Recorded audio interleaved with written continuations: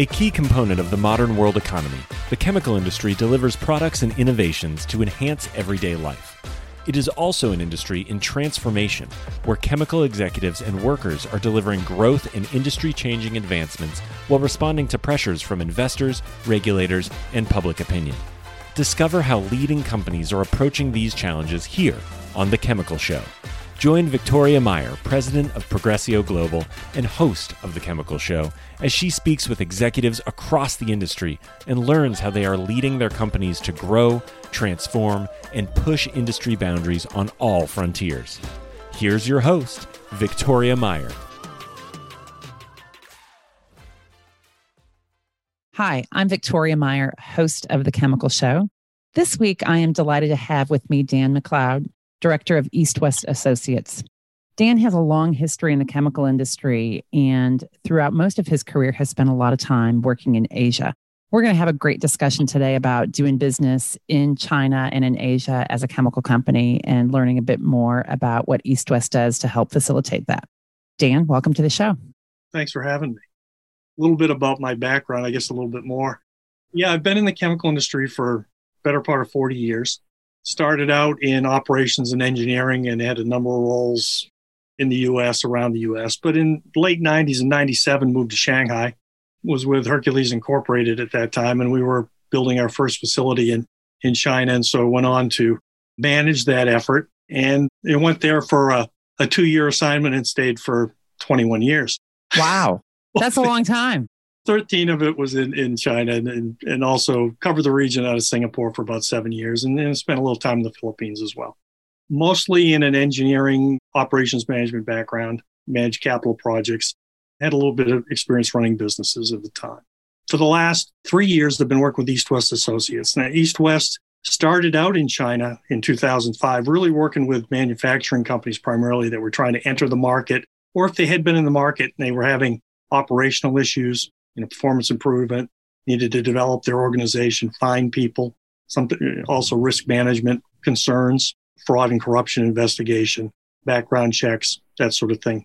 So really a whole range of operational services focused on China. And then we've expanded beyond that into Southeast Asia and the last few years into Mexico and Central Europe. And so in the last few years working with them. And we have a chemical practice that we've started up in the last year, and I'm running that. And that's really focused on China and Asia and our experience we've gained in those markets I've gained and the people I've worked with over the years there. Yeah. That's very cool. So China is obviously a critical market for chemicals, right? Both from an end-use perspective, but also a lot of growth. Can you talk about that at all? Yeah, characterize the market. It's a $1.5 trillion market. It's huge. It's larger than the U.S. and EU combined. And it has been growing. And so certainly when I was first there, growth rates were substantial, starting from a relatively low base, mostly in commodity and basic chemicals. But starting in the late 90s, you started to see more specialty chemical investment. And for the next 15 years or so, growth rates on average of about 15% a year. So from a relatively small base, and now it's bypassed certainly U.S. and North America. And I mentioned the specialty chemical sector because early on, many foreign companies, particularly Western companies, were going there to really participate in that space. More recently, the last few years, those growth rates have tailed off, and it's now more tracking with GDP, 5 to 6% a year. But that's still a very substantial growth rate. Yeah, given their industry base, it's still a lot of growth. Right. The industry's a bit different than other parts of the world, and it's a mix between state-owned enterprises, which are very large, and in some cases designated national champions, which are being promoted, and then a growing domestic private industry sector. And then, of course, Western or other multinational companies are playing there. So it's a little different. Very fragmented marketplace, although that's changing. A significant amount of industry consolidation in the last 3, 4, 5 years, but it's still relatively fragmented, still relatively immature from a market standpoint. And another change, I guess, that's different from other industry in China is there's very little export from China to the rest of the world in chemicals. But it's not a major part of what they do. It's really primarily for domestic consumption. And if you go back 15 or 20 years, there's significantly more import into the country than there is now. It's really becoming a much more self-sufficient industry. And so you see US and European companies, they do export into China, but it's a much smaller fraction of the industry than it used to be some years ago. And that seems to be by design, obviously, for China, which is, I guess, a great opportunity there, but also a challenge for all of the businesses. And if I think about the petrochemical boom that's taken place over the last decade in the North America, a lot of that product is destined for China. And of course, as China becomes more self-sufficient, it's a challenging to that market and to the producers that are hopefully depending on that or presume that they would have that growth there. Yeah, no surprise to most people that the Beijing thinks about these things in long terms. And so the objective is very much to become self-sufficient in all strategic sectors in the economy. And the chemical industry is certainly part of that, particularly more when you talk about especially in fine chemicals and more cutting edge technology. That's really where there's an emphasis out of Beijing to become more and more self-sufficient in that. Interesting. So you guys do a lot of work, East West does, with Western companies that are doing business in China or wanting to do business in China. So given this drive towards self-sufficiency, what are the challenges for international companies that are doing business in China or wanting to do business there? Well, we'll start with one major challenge that's particularly impacted the chemical industry, and that's around regulatory affairs and environmental awareness. And it's not necessarily that the environmental regulations are more stringent than you've seen in the US or Europe, but the enforcement of them in the last few years has been much more aggressive, much less of a collaborative relationship between regulators and industry. Whereas 5, 6, 7 years ago, if you had an issue, you could talk to your local regulators, you could figure out a solution to it, and you work towards a resolution. Now it's much more inspect, shut down until you fix your problem, and call us when you think you've got it fixed, and we'll talk about restarting. And that has hit a number of industries, and it's certainly across the industry, but not just Western companies, but it has an impact. Now, with Western companies, generally your compliance activity is very strong. You get good compliance. And so it tends to be hit a little bit hard from a, quote, shutdown perspective. But where it really impacts companies in the chemical industry and cross industry is on your supplier base. If you have key suppliers that are domestic companies and maybe they don't have the regulatory awareness or the compliance statute, sure, then they're going to be hit, and that's going to potentially cripple your business. So that's, from a regulatory standpoint, that's what you see. Interesting. And do you see that there's genuine progress being made? And I think about the regulatory and I think about pollution and, of course, sustainability and all those things, the environmental aspects. So it's it to kind of improve their environmental profile. Is that what's going on? You definitely see that. You definitely see that in quality of life. The most visible and obvious one is air quality, which 3, 4, 5 years ago was a huge issue and much less of a concern now. 5 years ago, everyone had an app on their phone that would give you real-time data on the particulate emissions in the air, for example, and whether you were red or yellow or green.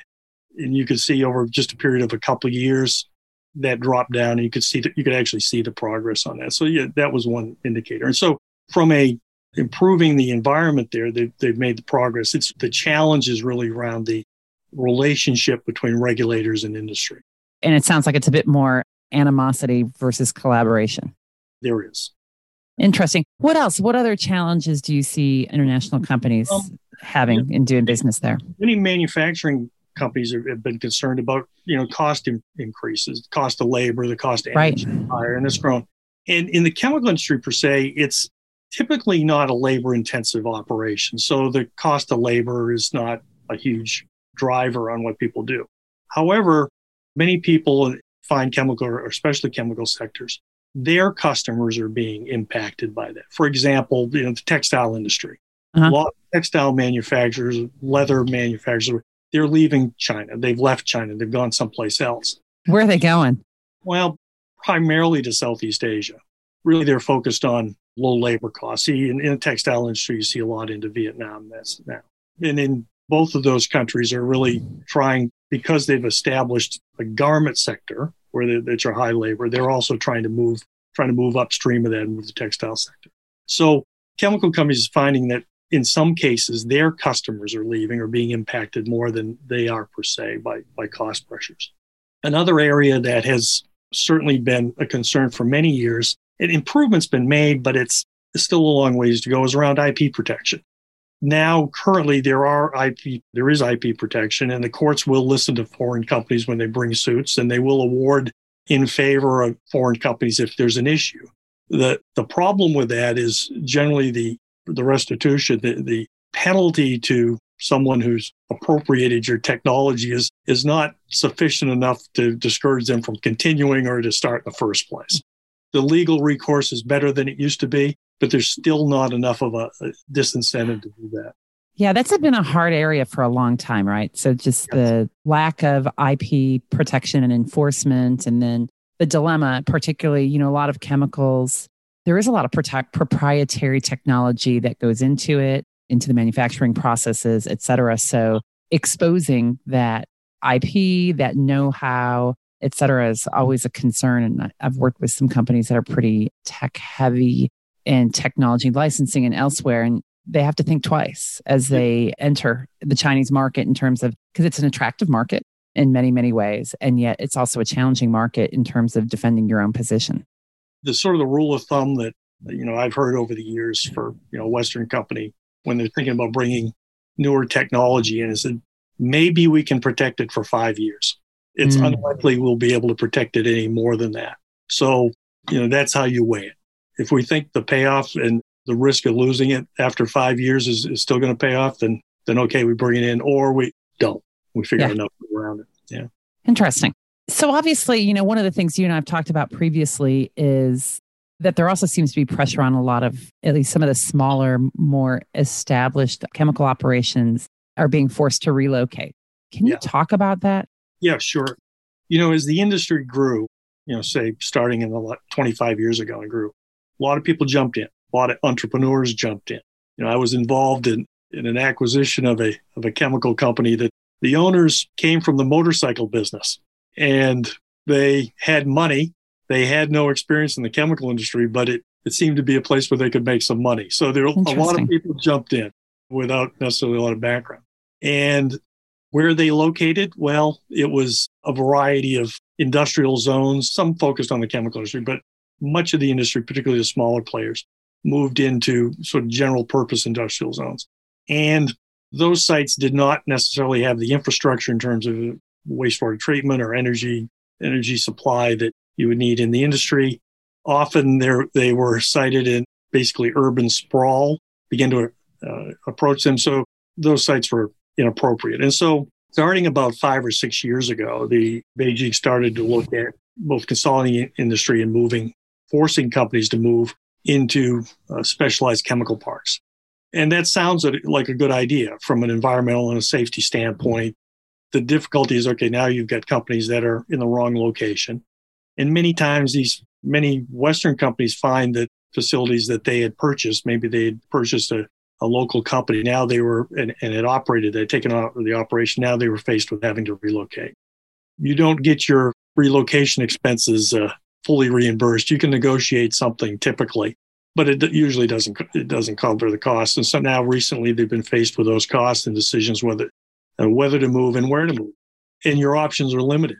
At the time, again, say you have to go to a chemical zone, chemical park. At the same time, the government has acted on the poorer performing parks and closing those down. So there's a shrinking supply of those zones. Interesting. Huh. And the ones that are remaining and the ones that are run professionally and run well, they can be more choosy in who they allow to get in. And so what you see is the more well-established, well-run professional zones, the larger ones that would be very attractive to Western companies. The price of entry has gotten to be very high, where they're really not interested. In many cases, they're not interested in projects that are less than $50 or over $100 million. So the small to medium-sized specialty chemical company that's trying to find a place to set up shop now, they're really struggling. And That's interesting. So they're getting squeezed out a bit. Getting squeezed out of it, yeah. And then what are they establishing themselves elsewhere? Are they simply shutting down? What is it that you see? And I know you get involved in some of this. It's a combination. There's some people just walk away from the operation. Most don't because the market is so large. but they find themselves having to move further away from the major population centers than they'd like. And you can find professional and well-run zones further west or further north from the economic centers in East China, Shanghai, and the Yangtze River Delta area. But you have to go further away. It's harder and harder to find appropriate siting closer to that economic center.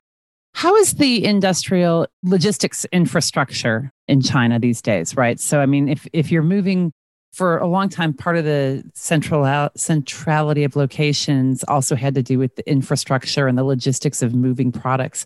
Is that still an issue? Has that improved? What are you guys seeing? It's certainly improved over the last 10 years or so. Highway system is well developed. And then the major waterways, rivers have always been used to transport. The Yangtze in particular has always been used for transportation. So that's pretty well established. So if you've got operations in the west, that even as far as Chongqing, for example, all the way in the southwest, you can still move product by river to Shanghai and the ports.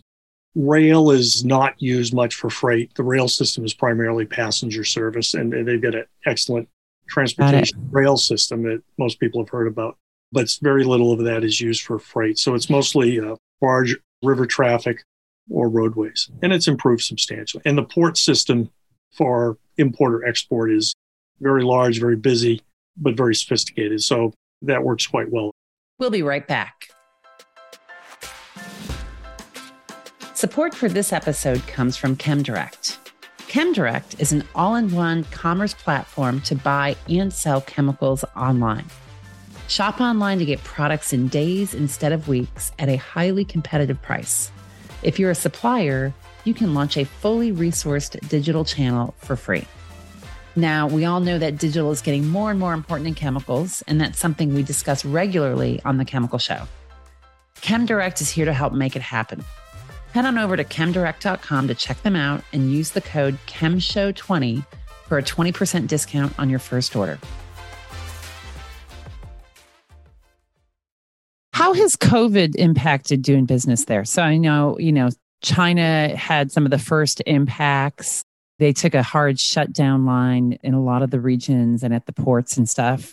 And so, here we are 12, almost 18 months later. How has that played out for businesses in China and for businesses trying to perhaps grow or move or just do business in China? It's, there was a period of about 3 months where a lot of the economic activity just sort of shut down. And fortuitously, it was around the Chinese New Year holiday where not much happens anyway. And so by probably April of last year, May of last year, things were beginning to get back to normal domestically. And so companies were back in business and they ramped up. It took them a bit more time than normal because people weren't allowed to travel as easily, but that sorted itself out before the summer, certainly. And so economically, manufacturing industry, things got back to normal by last summer. A real challenge has occurred and continues, particularly for multinational Western companies working there. Western management technical staff, they can't get in. Typically, there was a lot of back and forth with, whether or not it was management expertise or technical expertise going into support, or vice versa. Your Chinese staff was going to headquarters for training and development and working with their colleagues and peers there. That's all stopped. And that's where really companies have really struggled to maintain momentum. So it's the status quo stuff, the routine daily operation, that continues. But if you're trying to move the ball down the road as far as developing an organization, any sort of transformation of your operation, M&A activity, it's not likely a company is going to proceed with a purchase or an acquisition without its senior management team being get over there and take a look at things and kick the tires. Interesting. So while M&A has been heating up elsewhere, you see it kind of still slow in China from an M&A across chemicals perspective. It is. There's opportunities in the industry as things continue to consolidate as an industry. But it's been a little slow to rebound because people can't travel in and out. I mean, one of the things that we get a lot of requests to support due diligence activities because we got people in country. Whereas normally you might send a team over there for a week or two to work through some of the issues that can't happen. The other is it's not uncommon if there's a senior management change in a company, if you lose a managing director or general manager, maybe somebody from another operation would come in and help out until you found somebody. That's not happening. So the demand for interim general management capability in country to be able to provide a stopgap and maintain business continuity. That's another area that we talk to a lot of people about because it's challenging. If somebody leaves, how do you replace them? Yeah, and especially if you typically replace them perhaps from outside of China, then it's difficult to get back in. Of course, that seems to go along with, I've seen certainly with some of the very large international companies doing business in China. Shell, for instance, has been on this path for years, trying to get more local management and local leadership there. And I think China itself wants more local leadership. So is this kind of a leapfrog opportunity for individuals and companies that are trying to establish that? Are the right resources there to be able to do that? Well, certainly it's created a situation where there's a push for more localization of senior leaders in companies, right? Multinational companies. And many companies over the years have talked about that and have made good progress on it. It's become a talking point for Beijing in that they have specifically stated in the not too distant past that that's an objective, that's one of their objectives is to, we want multinational companies, we want international companies, but we would prefer them to be run by local people. And that's a bit disconcerting for me personally, because from a political standpoint, China has drifted away from a liberalization tack that they were on for the early part of this century, and they've gone the other way. And there's a more command and control environment, a more top-down driven economy, and quite honestly, a local hire in a senior position can be influenced a lot more easily. And that's confidential discussions with party people. They'll admit that is part of an objective. That is an objective. And that's a bit nefarious. That's a concern. And I think in a lot of ways, it's hard for Western companies to grasp, right? Because we've had so much independence. If I think about how business operates in the US and Canada and Europe and elsewhere, that there is a separation between private entities and government. And there's certainly relationships, but it's not really internal influence, so to speak. It's a different culture. And it starts with state-owned enterprises, which are overtly aligned with the objectives of the party. And when you get into privately held companies, those relationships are not quite as well defined, but there's definitely a desire to be able to direct those private companies. Interesting.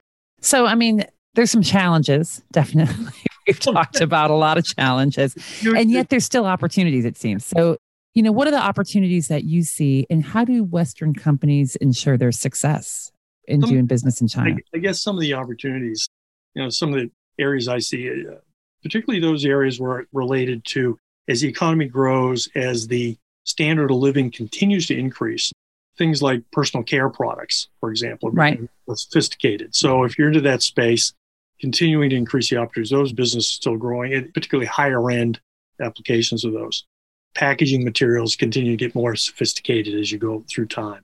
Environmentally friendly replacements for some older technology look very interesting. It could be adhesives, it could be coatings. There's literally thousands of small coatings manufacturers, or have been in China, many of them solvent-based. And so they're being pushed out through for regulatory reasons, and be able to replace them with more environmental friendly technology is an opportunity, certainly.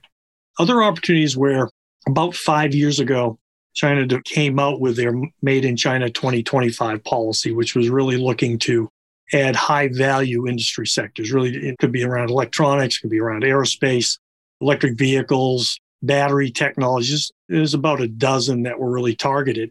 So if you're in the chemicals space and you're supplying into those industries, there are opportunities, because the objective is to really make a quantum leap in manufacturing capability and technical know-how for the domestic industry. And so to the extent that foreign companies have some inputs into those industries that are needed to get there, they're going to be encouraged to come in and set up and produce there.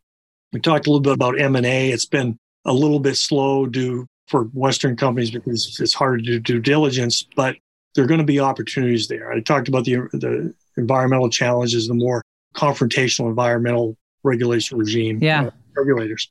And that's going to push companies out of business, or it's going to stress them. And so I wouldn't say it's a buyer's market, but there's a lot more opportunities there. And for Western companies, if you're in the market, I encourage you to be more aggressive because certainly your domestic competition is aggressive in that field. Still, the domestic competition tends to be much more entrepreneurial, freewheeling, and willing to take risks. And so I'd encourage you to act before they've snapped up all the good deals, I guess. I think risk is always, the risk profiles are different, right? I mean, I think not just across companies, but across regions. And I've always had a belief in, dialogues with colleagues and stuff that there are some different criteria sometimes for doing business in China, what good business looks like in China, what the willingness to do is. So that definitely plays into that risk profile arena. Another area that maybe folks haven't thought about, but it's certainly something that I think about and talk to some folks about is, the high growth rates, the 15% growth rates of not too long ago. As your top line's growing, that covers a lot of problems in your operation. When you get down to growth rates at GDP rates, even though that's still 5 or 6%, there's not that go growth. And so the importance of having good operating practices, whether or not it's good HR practices, environmental, but general process, be able to have a tight ship, running a tight becomes more and more important. And that's an area where most multinational companies excel. So maybe you're not seeing the big top line growth that you were years ago, but you're more than likely competitively advantaged versus some other domestic players if you've kept your operations pretty tight over the previous years. Yeah. One of the dilemmas when I talk to companies about doing business in China and being competitive in China is around its cost competitiveness, right? So they say, well, they're not willing to pay. And yet, you talked about the fact that there seems to be a desire to become a bit more sophisticated in certain markets, more sophisticated products and packaging and stuff. Do you see an increasing willingness to pay? Are they willing to pay, but do you have to show them the value? Is there a different value equation that takes place to figure this out? Certainly, there's been a lot of educating purchasing agents over the years. Yeah. Understand the value. It's still a hard sell. Value is still a hard sell, but it's improving. And again, a lot of it depends on the end market. And a lot of it, successful companies figured out a few years ago that they needed to work harder at tailoring their product offerings to the market. Companies that I've seen that have been quite successful have set up application in not necessarily R&D, although there's some R&D in country, but definitely on applications and formulation developed to target to a local market. Ones that I was involved with a few years ago is we had a development laboratory. We developed a lot of personal care products, and a lot of it was going into hair care. Not something I was terribly familiar with, but which anybody that's going to be watching this video version of it's going to know. But basically, is we had set up quite an applications lab there because the properties of hair were different in China or in Asia than they were in the rest of the world. And so we had to work really hard on reformulating the products. And it wasn't a matter of sending the same shampoo from Western Europe to Asia and expected to perform. So you really wanted to, and that's a pretty understandable, I guess, but across a variety of industries, really taking the time to develop products for the local market is increasingly important. And so if you do that, it's a little easier to sell the value proposition. Yeah, makes sense. That localization, particularly when you think about the desire for self-sufficiency, you need to be self-sufficient within that local ecosystem. So that makes sense. Great. Dan, any other recommendations that you might have for chemical companies doing business in China? Yes, I do. Some are related to supply chain disruption because we talked to a lot of people about that. That's been a big issue recently in particular, right? A couple of things to consider. I mentioned environmental compliance as a concern and an emphasis there.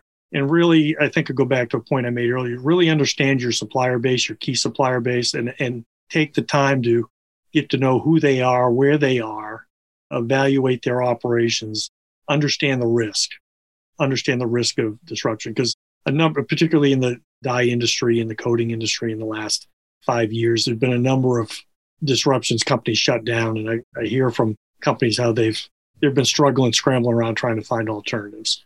So again, understand that supplier, look at expanding your supplier base on some key raw materials. And companies are actually starting to look outside of China and that they can import in if they're concerned about some key materials. If the sector is a little bit problematical, if they're concerned about looking ahead to environmental issues. So importing from other parts of Asia, is that what you're suggesting?